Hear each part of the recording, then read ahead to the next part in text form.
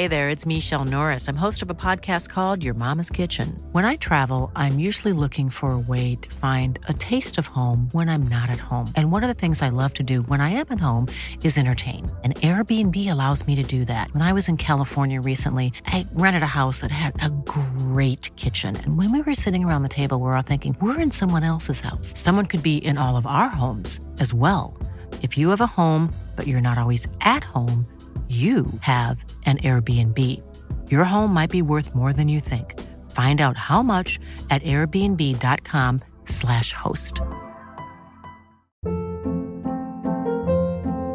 Hold up. What was that? Boring. No flavor. That was as bad as those leftovers you ate all week. Keke Palmer here, and it's time to say hello to something fresh and guilt-free. HelloFresh. Jazz up dinner with pecan-crusted chicken or garlic butter shrimp scampi. Now that's music to my mouth. HelloFresh. Let's get this dinner party started. Discover all the delicious possibilities at hellofresh.com.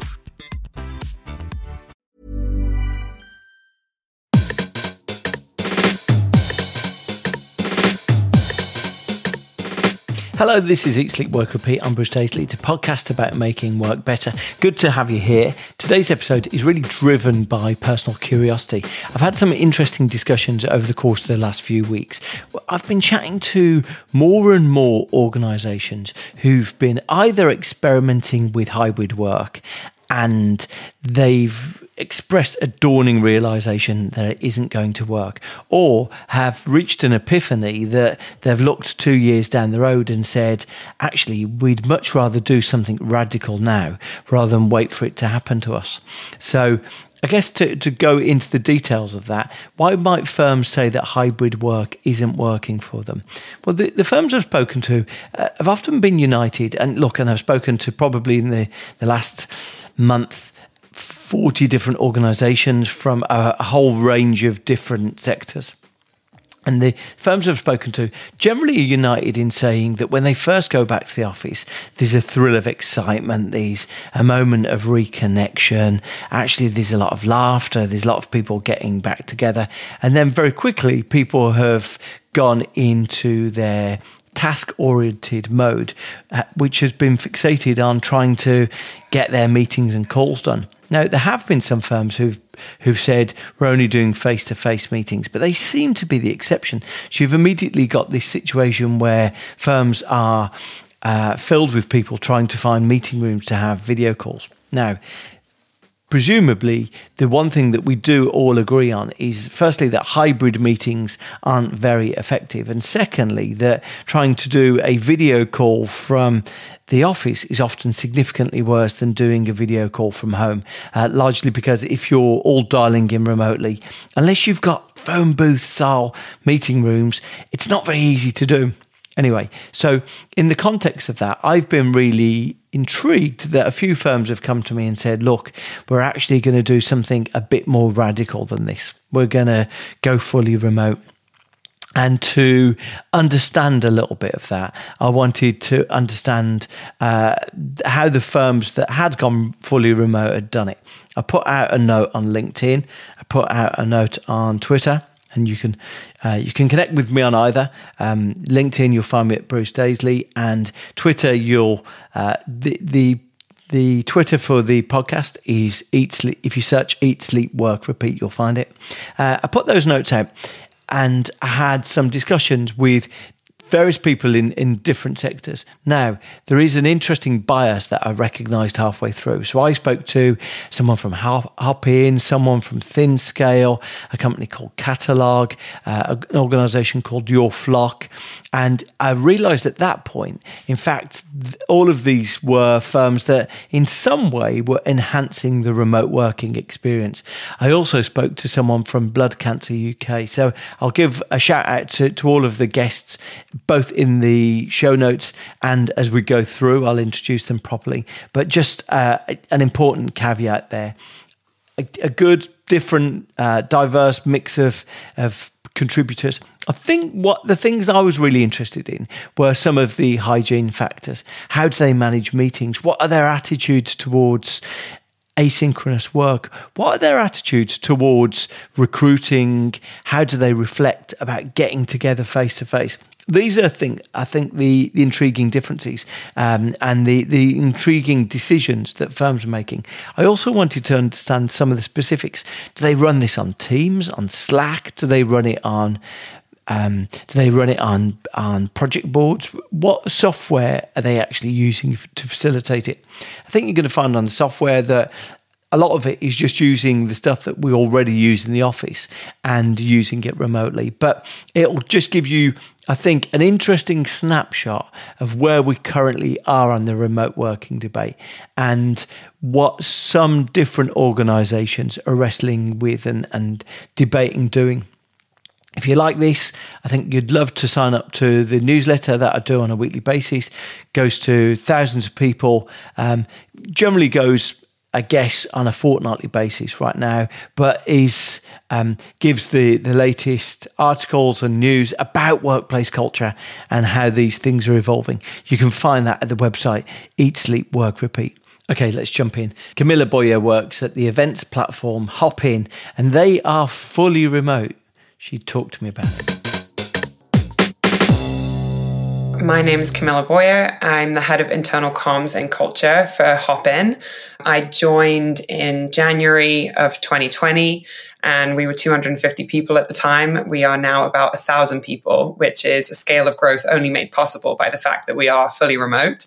So for those that don't know, Hopin is a virtual events and hybrid events platform. So we started out basically replicating all the facets of a conference world online, which obviously was in huge demand during the pandemic. But we've moved now more into hybrid and physical events as well as the world has gone that direction. So lots of evolution going on. I sit on a team called the Vibe team, which reports to our CEO's chief of staff. And the Vibe team kind of has two branches. So there's my branch, which is internal comms and culture. And then there's the branch headed by our head of remote. Camilla explained to me that they see big differences in the motivations for firms going remote. Remote first, which is what we are, versus remote forced, which is what basically all these other companies are. Just the idea that they were forced into remote life and they're kind of still resisting it and still fighting against it, which means, of course, you're never going to get the systems and the infrastructure quite right because you're not really invested in it. You're just kind of like trying to tide yourself over until you are able to return to some past way of working that might never actually return. So I feel very lucky that because we're doing it with intention, that's why it works. And the problem is, like, a lot of other companies are doing it as like a backup choice, a backup option. And that's what makes it difficult. I asked Camilla to give me a sense of what this Vibe team actually does. Our job on the Vibe team is basically to make culture and work processes for a fully remote team work as seamlessly as possible. So we do all of that work in tandem. When you think about the work that head of remote does, it ties very closely to how are you communicating internally? And this is something that we think about in tandem. So what are the workflows that we're using? What tools are we using to communicate? How heavily are we leaning into asynchronous processes? And what are we doing to basically make it as not just easy, but effective as possible for people across different time zones working in their houses flexibly to work collaboratively and efficiently. Camilla mentioned different time zones there, and it raises the question of asynchronous work. We hear about this idea of switching to asynchronous work where people can do the work they need to do at whatever time that suits them best, switching from working as meetings into working in documents. I was interested, how much of the Hopin work is asynchronous? How much is people working independently of each other? I don't think asynchronous work is exclusive from synchronous work. Our philosophy is that you should have a healthy balance of both. We think asynchronous work is really important to being able to move projects along in the absence of meetings, and we're looking to reduce the overdependence on meetings. But we also think that having those in-person touch points physically in person, but also like virtual meetings are a really important part of the process too. So our philosophy on asynchronous is basically we want to get everyone comfortable with it. Not only we want to, but we have to, because people are in every different time zone across the world. So it might not work. You don't want to be waiting for that meeting moment to be able to move projects forward. And it's about coming up with the right tools and processes to make sure that everyone has the information that they need to move projects along independent of meetings, and then making sure that the meetings that you do have actually serve a purpose and are really efficient. Prior to Hopin, Camilla's worked at huge companies like Salesforce and Twitter, really taking a lead on culture. And often that's taken the form of running big in-person events. I wanted to know, what does her job look like now? So that's still my job. I still do that at Hopin, but we do it virtually and we do it on Hopin. So I don't know how familiar you are with Hopin, but we always get told that our internal meetings, our all hands meetings, are more like a TV show than they are like a meeting, because the platform has a lot of different features that allow you to replicate that energy and that connection that you get from an in-person event. And as you know, I've loved doing those events in the past, and I would really struggle to create that same moment if I didn't feel like we could replicate that kind of level of connections. We do still do that. And it's about making sure that you are giving people the opportunity to have conversations, to interact, rather than just be sitting there passively viewing things, which is what it can feel like when you have like more of a webinar type situation. And Hopin helps us get around a lot of those things. And aside from virtual events, the organisation has just started to take its first steps into getting its team together face-to-face. She explained to me what that looks like. We have just started doing our first in-person programming, actually, which is called Hopin Hangouts. And basically, in any city where we have more than 3 Hopineers, people can get together, and there's, company stipend for it. They can organize an event to get together. So I just went to the London Hopin Hangout a couple of weeks ago, 70 Hopineers together in London who had never met each other before. And it was like meeting a group of celebrities, because I knew who all these people were from seeing them on a screen, and then seeing them in real life was kind of like, I felt a bit starstruck. So it was really cool. And I'm in New York this week, and I'm going to the Hopin Hangout on Thursday here. Just lucky timing that I happen to be here. So I get to meet a bunch of New York Hopineers too. And I think anyone would tell you this. Our CEO would tell you this. Our head of remote would tell you this. There's no replacing that in-person moment. And even fully remote companies still need that touch point. It's kind of like you have like a reservoir of energy, and that moment of being in person kind of helps you fill back up and sustains you to have a really successful fully remote journey. And I can say, having met some of the Hopineers in London for the first time last week, that I built some bridges that I otherwise wouldn't have built, because I would never have made the time to intentionally sit down and have a scheduled video call with that person. But those relationships have already proved to be really valuable. So I think the role of in-person doesn't go away whether you're fully remote or not. With that shout out to the power of face-to-face working, Camilla was at pains to point out to me that day-to-day work hasn't felt lonelier for her. I wanted to get into the specifics. What sort of software do they use? What do they run their company on? So Slack is our office. We live and die by Slack. We use it for synchronous and asynchronous communication. And we've worked pretty closely with some folks at Slack to get that set up. It's not perfect. Slack is always a bit messy, but we do kind of make that work pretty well for us. In addition to that, we have a tool called Guru, which is like our internal wiki that is actually really helpful for finding and sharing information, makes it a lot easier to do asynchronous work. We use Google Docs and all that kind of thing, but we have some systems like, for example, when you do have a meeting, we are rolling out a system called PAYOS, which stands for Purpose, Action, and Outcome.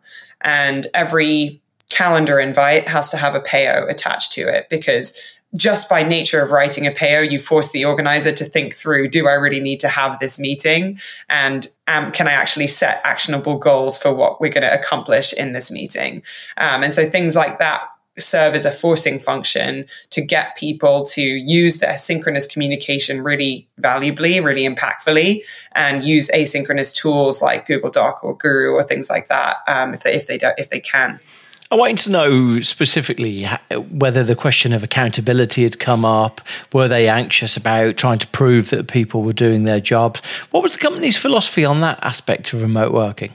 I think that's a narrative that I've heard a lot, and I just think is basically completely bogus. We have more of a problem with getting people to stop working than people not working enough. Because when you don't have those guardrails of having to get up and leave your desk and get on the train to get home, it's much easier to just keep working. And especially when you have people in different time zones, there's never really a point that like Slack gets quiet. You know, you could just carry on working. So really the struggle that we face is getting people to be accountable in terms of switching off and managing their own time that way. So we never worry about people not doing enough work at home. We worry about them doing too much. Obviously, recruitment is one of the things that we feel most comfortable doing face-to-face. How much has Camilla recruited virtually? Oh, tons. Well, I've hired, my team exclusively through video calls, and we've got open headcount all the time. And I've been part of other recruitment processes across the company. So it's really interesting. But I'm just meeting this week some colleagues for the first time in New York. And it's like we're old friends. It's such a weird thing. The first time that you meet someone that you have had this, you talk to them every day, you have this fairly intense, relationship for 9 months. And you think, oh, when I meet them in person, it's going to feel really different. And it just doesn't. It just feels like, we're friends and we really know each other well. And we can talk to each other very candidly. And it's actually really validating to see that those relationships that you developed in a fully virtual world translate perfectly into a physical world. The one thing I was especially interested in is Camilla's role is responsible for culture. And we associate culture so much with being around each other in the office and taking the temperature of how people are feeling. So I wanted to know how her job had become different in this remote first world. In my space, when it comes to building culture and fostering, great work environments, I actually love being fully remote. There's a much more deliberate approach to this work than there is in physical environments, because in physical environments, it's much easier to just assume that stuff will happen and that culture is just, the writing on the wall or what happens when nobody's looking and, how people talk to each other in meeting rooms, where in this world, we have to be much more intentional about it. And the same thing goes for a head of remote role. You have to be much more intentional about how you are managing your workflows and the insight that you have into your work processes. So I feel much more valuable in this world than I did in a physical world. And I think companies that are looking at being fully remote, or at least remote first, need to be aware that they need to just be much more intentional about how they are managing their workflows and how they're building their culture, because you can't just assume that these things are going to happen the way that you do in a physical world. One of the critical things that Camilla mentions is the challenges of trying to merge real life and remote working, the challenge of hybrid meetings. That setup where there's 3 people in a conference room talking to 3 more people on VC is really bad and disjointed. And so, to go into the office just to be talking to people on VC and half the people are there and half the people are not there, I think is going to end up actually being a worse experience than if everyone was just fully remote, And we actually kind of make a point of sitting in separate rooms, even when we are physically together, just to recreate that experience of like everyone, equality. Basically, the experience is the same for everyone. So I do think that's something that hybrid companies are going to increasingly come across is the equality of experience for the people who are in and out of the office. Next, I had a conversation with Andrew McNeil. Now, Andrew works at one of these companies who really had an exceptional time of things during the pandemic, really servicing needs that have just become far more prevalent. He works at an organisation called ThinScale, and he explained a little bit about it. What we do is supply secure remote working technology primarily for the outsourcing companies, the big people like Teleperformance, who have 370,000 employees around the globe. Many of the big tech companies, Facebook, Amazon, Netflix, Google, outsource large numbers of their employees to these outsourcing companies. Many of those people in turn are working at home. And during the pandemic, they had to move thousands of them at home. And quite often the logistics around using corporate devices became extremely complex, and with product shortages and so on. And so finding a way to secure people's personal PCs so that they could work on these corporate resources was a critical requirement. And we supplied the software for that for all of the biggest BPOs. Worth saying that ThinScale are on their own journey here. They started the pandemic with an office. We did. We had an office. We were 15 people in a sort of incubation setup in a third level institution.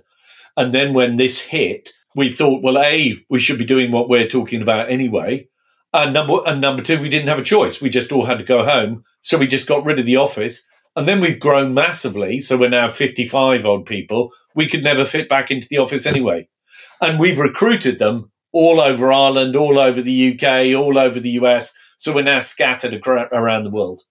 I'm really intrigued in capturing the moment in these firms who have a head of remote, and ThinScale have one. So I asked, what did their head of remote actually do? She is responsible for sort of everything that goes together with the culture of remote. Operationally, that means ensuring that everybody has the right equipment from day one. Administratively, making sure that there are appropriate onboarding plans. I think one of the things of making it work well is the quality of the execution of onboarding for people who are starting.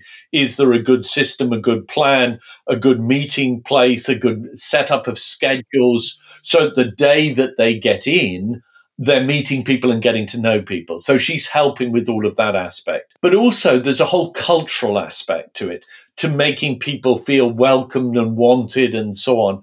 And so she does quite a bit of those things, the sort of nice things, you know, making sure there are goodie bags that come out when we're doing a corporate lunch, or a sort of teas and coffees and croissants of the odd day, making sure that people get cakes on their birthday. So whether you're in Vienna or Texas or anywhere, you get a cake on your birthday. It's those HRE related things that you might have in the HR department if it was in a call center, but actually it needs to be really thought through from a remote point of view. ThinScale are, like a lot of firms, planning their first in-person get-together since the pandemic. And Andrew gave me a perspective of what sort of thing the head of culture focuses on. Interestingly, because I'm on the sort of sales and marketing side and we're always results oriented, you know, we feel like we should be doing something very professional and having planning sessions and cheer up sessions around the focus in terms of, you know, where we're going, what we're doing. Both the CEO and this lady who runs Work at Home feels, actually, no, it's all about building community. So they don't want to do any worky stuff, but it's all about gathering together, relationship, and that kind of stuff that they want to do things around. I'm sure we'll do one kind of presentation piece, but I think they're both quite right, because if the relationships are right, because you're operating in a high trust environment, you've got to be able to create high trust or the thing doesn't work. Andrew said one of the things that really has changed is the recruitment process is a bit longer when you're trying to do things remotely. I also asked him what the philosophy about meetings was. So we've only built those meetings that we feel are necessary. Think carefully about the purpose of the meeting, get people's feedback about whether it's meeting that purpose and how they're finding the meeting. So one critical meeting I have is with all of my sales and marketing team, which is about 30 people. And so I've just did that process recently over Teams and articulated what I perceived the reasons for it, broke them into groups into small groups of 4 and got them to chat together and reflect together and then tell me how did they rate the meeting and so on. So I think that sort of evaluation process of meetings is too inadequately done. We were fortunate that we had only a few of those kinds of meetings in place, so we didn't carry a great burden through, and we haven't expanded that. One of the things we are hearing right now is people's life circumstances have changed in the last 2 years, and they're often feeling reluctant to go back to the office because they've either got a dog or they've moved. Luis mentioned that he'd heard similar. I had one guy going, "Can I just confirm you are not expecting me to come back into the office?" I'm going, I don't have an office for you to come back into. Next up, I chatted to Lewis Clark, and he's working at an interesting new startup called Catalog. Lewis spent 10 years working at the payment company Stripe. There's something in the shared experience of a lot of web companies that Catalog was set up to emulate. So there's something about how they can build a sophisticated infrastructure that seems to be the backbone of successful startups. But I think what's interesting about Stripe was that they invested quite heavily in this product called Stripe Home. which is basically their own internal tool to bring everyone together on the same page for company updates, for alignment, for a directory and stuff like that. I saw Stripe invest quite a lot of resource in that. And I saw that become very popular. And I've seen other companies like Shopify, they use a product called Shopify Vault, which they built internally themselves. These are companies with deep engineering resources. And it's why can't other companies benefit from this kind of innovation and make this kind of stuff accessible to any company who's looking to sort of bring their distributed team together? Catalog aren't fully remote. Lewis himself works in the office on Thursdays, but they do recognise some of the challenges that hybrid working have to play. And their opinion very much is that the more that you can plan, the fewer problems you're going to have. The challenge with hybrid work from our perspective is it does threaten to amplify a lot of the chaos that we see already in distributed teams. So already in distributed teams, we conducted some research which says that 6 in 10 people say it's hard to know what their colleagues are working on. 43% people spend too much time switching between apps, and people typically waste about an hour every day trying to find information hidden within apps. That's the status quo in the remote setting. Bringing in hybrid into that, the risk there is that you introduce more silos and more boundaries between the physical and the digital, right? And there's already quite a lot of boundaries between your apps and your people and your projects already. Hybrid just threatens to complicate that. A lot of people have looked at hybrid as a bit of a silver bullet for a lot of the sort of remote challenges that they had, but sleepwalking into it without a plan is, in my personal opinion, highly dangerous. Similar to what Camilla said, the importance of face-to-face can't be underestimated. And Lewis says that Catalog are just planning their first in-person gathering for a while. We're actually planning our first company offsite in the third week of October, where we're going to meet up in Barcelona. So it's the first time that a lot of us are going to catch up and meet together. So I'm really excited about meeting everyone, folks coming across from the US. And it's going to be the first time that we're gonna meet up. Finally, I was really interested to hear that Lewis says that they've actually contributed some of their learning to a free online resource.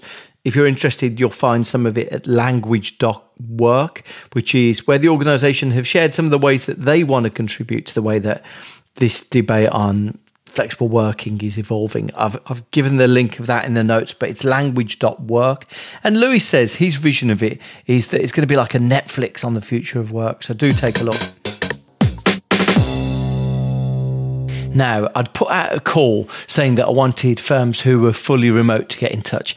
And then I suddenly twigged these were software companies that had got in touch that facilitated remote working. So I was thrilled to chat to Lisa next. Lisa's works at an organisation, at a charity that elected to go fully remote in the pandemic and didn't have a vested interest in it. So my name's Lisa Freshwater and I'm the Director of Organisational Effectiveness over at Blood Cancer UK. So we're a charity. We put money into research to find a cure to beat blood cancer. Prior to the pandemic, we were basically trialling out what we were calling agile working, and that was getting our workforce to work remotely. So we had kitted them all out with the kit in terms of laptops, phones. So when the pandemic hit, a flick of a switch, we were ready to go into remote working, and it's been successful for the past 18 months. And if anything, we've had some really positive outputs, if you like, in terms of our work processes and supporting people affected by blood cancer. Now, the charity did have an office and they'd made a decision about what they were planning to do with it. So our office was in Holborn, and prior to the pandemic, we were selling it because we wanted a smaller footprint, if you like, in sort of central London. We currently occupy 9,000 square feet. So we wanted a lot smaller floor plate, a bit like a hub where people can touch base when they're meeting donors, supporters, and for people that are really struggling to work remotely because of shared houses, and a space where teams could come together to collaborate. It was up for sale and pandemic hit, and then we haven't quite sold it yet. So we had, prior to the pandemic, with help from Morgan Stanley, had negotiated leased laptops. So every member of staff we gave a leased laptop. We also then set up our phone system, because currently in the office, one of the things that was stopping us around hot desking were those fixed phones to desks. So we actually got a platform that we could use on the laptop called Phones, where we can take calls via the laptops. We gave, where we needed to, the sort of mobile phones when we wanted people to be out and about and couldn't use their Teams. So that was the extent to the sort of kit. And we're using Teams. When we first got, I'd say, go back to when I joined about 3.5 years ago, and the new chief exec came, we were working with a culture or a group of people that were not in good places and spaces. They were doing really good work. So we had to do a lot of work to build that culture. So, for example, our Pulse survey back in December 2018, only 41% of staff would recommend Blood Cancer UK as a good place to work. That is now 95%. Pre the pandemic, and we tested during the pandemic, and just recently September, and that has remained at 93-95%. It's worth calling out that the organisation had a really holistic plan. It rebranded, it had a new CRM system, spent a lot of time focusing on employee well-being, so there was a comprehensive plan that brought about those changes. It's worth acknowledging that the time that Blood Cancer UK has been working remotely by choice, pretty much every other organisation has been working remotely by necessity. So what are they thinking about getting employees back together? So we're thinking about twice a year having a sort of all workforce sort of event, sort of away day. Things that I think didn't work remotely are things like away days, those sort of team builds where you want to do sort of an activity. We've tried that, and I think the larger the group, it's a little bit difficult, to read the room. But we've used the sort of action groups and technology to get around that. Last up, I had a conversation with Manchester-based Dan Sodergren, and Dan runs a company called Your Flock. Just heads up that Dan's on a slightly echoey Zoom link.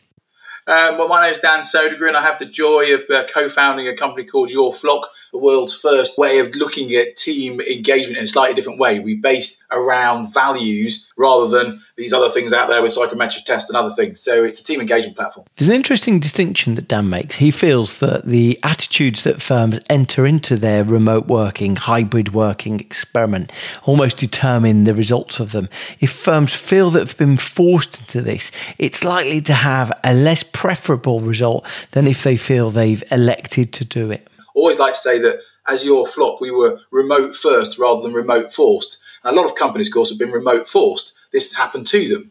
Yeah, and because of that, so the mindset is very different. But if you came into this knowing that you're always going to be a remote workforce, then of course the mindset's different. And the people you employ are different. And the values they have are different. And the culture you create would be different. And I think that's one of the biggest problems, if I'm honest, Bruce, is that a lot of companies have had this forced upon them. And so they've reacted in a kind of gone into instant kind of panic mode sometimes. But a lot of companies like Buffer and Canva and a lot of these other companies were remote first. And so because of that, they created cultures out of it that blended instantly into this. But even with the hybrid mode, it's about the mindset. And it's actually about the mindset of the managers and the leaders. And of course, that might be one of the hardest things to change. What's Dan's take on the attitude of the remote working purists who really strongly bang the drum for asynchronous work? Is he persuaded? But for clients that we talk to, they are looking at and they are finding that the thing that they find really challenging is this whole nature of being asynchronous, that they're not all working at the same times. That they think they have to. And I think this, again, is a mindset thing. It's not a technology thing. We've had Zoom, we've got Trello, we've got Google Docs. We've got all these things that are out there. There's thousands of SaaS companies that will help you with your remote work potential problem or the opportunity. So we can't say it's a technological thing. It's literally a mindset. And if the mindset is a kind of closed and doesn't want transparency and doesn't want objective-based working and wants everyone to be 9 to 5, and wants the office banter and, the alpha male and all these things and the slightly less diverse workforce, as some of your findings from Australia pointed out, isn't there? There's direct correlation between a non-diverse board and their wish to get back to the office. Sometimes people want to get back to the office, sadly, for for non-business reasons, which could be potentially psychologically damaging for lots of other folk. Let's not kid ourselves. We've all had bad bosses, and between 67 to 81% of people leave because of a bad boss or bad leadership. And I think a lot of team leaders have forgotten that they've got to bring the human back into human resources because they don't know the team well enough. And then they leave. And then they go, oh, well, I thought our company culture was great. Well, everyone thinks their company culture is great. It's often quite toxic, but you wouldn't know because you never ask. The policies of your flock about getting together face-to-face seem pretty consistent with what we've heard elsewhere. Canva, I think, are another really good example. What are they worth? 4 billion. It's not for small companies. And I think they're saying 8 days a year in the company office, so to speak. That's all they're saying. And I think that'll be about the same for us. I think we'll all get together maybe once every couple of months. We'll all get together and think. But of course, for some people we can't. So for the guy, obviously in COVID time, for the guys from Nigeria and Poland, if they're on the red list, they can't anyway. Finally, to round up on this, Dan is a big advocate, and I've chatted to him online about remote working as a diversity and inclusion issue. And he sort of explains why he believes that here and gives some pointers about how we might rethink onboarding. Well, remote work tends to lend itself to a more diverse and inclusive, just on a basic, let's say, disability, for example. Getting rid of the commute allows more disabled people access to the office because the office is their home. So that's just a basic, really. And then there's a much deeper one, which is a cultural point. If you're wondering why you don't have very diverse workforce in your office, it might be because when people turn up, it's not very nice in your office if they are from a diverse background. Now, you might not see it, of course, because 90% of the people you work with are not diverse. So you won't even notice as they say, microaggressions and other bits. But you might not notice any of these things, and you wouldn't do. But as soon as you get rid of that and it levels the playing field for everybody else, then the whole world changes. So that's why it's about diversity and inclusion. Diversity and inclusion lends itself to remote work because you get rid of so many of the barriers. Now, not all of them, of course. It's not going to neurodiversity. No, of course it doesn't. Yeah, but I bet it might do because someone who's neurodiverse might not want to be in the office with a load of other people that are shouting and doing weird, that is too much for them. Again, this is the point, isn't it? You can create your own office space and you create your own thing that you're safe and happy with. And of course, productivity starts going up. So not only is it diversity and inclusion's important, you actually make more money. It's about 21% from Gallup polls and other things. But it's not the fact that diversity and inclusion is the morally right thing to do. It's the business right thing to do. It's the right thing to do. It's just it makes more money. Women on the board are better businesses. They're more resilient. Less fragile. All these different things. So it's not coming from a kind of a woke kind of position of diversity and inclusion. It's actually coming from a real profitability. You'll start finding that your company culture will be your secret sauce, and you will fail. Your businesses will fail because people won't want to work for you, whether you're in an office or not. By the way, because even if they don't meet you for a month, they will meet you at some point. And they'll know before they meet you if your company is not very nice, and they'll have already made that decision. And that is why actually things like onboarding, and this is something that companies do wrong lots and lots and lots, and your flock does help with this a bit, but it's about value stuff. But onboarding and how we do that remotely is going to be the killing thing. The thing that will kill your employee brand for the future will be how you actually onboard the next generation of people working in your company. And that will be over the next 6 months. Because the next 6 months, people will leave companies they don't like, and they will go and work for companies that they do like. And they'll have the freedom to do that. And I don't know if that's happened this century. Not yet. Thank you to Camilla and Andrew and Lewis and Lisa and Dan. Appreciate all of them joining. Along the way, Dan mentioned there some research that I'd done about diversity and the return to work policy, and I've put that in the show notes so you can see that. That was a case study that happened in Australia, but you can see that came from the newsletter. So another reason to sign up. Appreciate you getting in touch. Always willing to hear other people who've got different experiences. It's been quite nice to get people sort of contacting me and telling me what their organisations are doing. In fact, I shared on today's newsletter, I shared something about one organisation that are experimenting with a Wednesday+1 approach. And I kind of liked that. Wednesday because they want everyone in the office on one day, +1 because they want the office to feel like it's not a ghost town. So choose your day, but come in. Look, I think it's intriguing to watch what organisations are doing here. I've been Bruce Daisley. Always feel free to get in touch. I appreciate you listening. See you next time.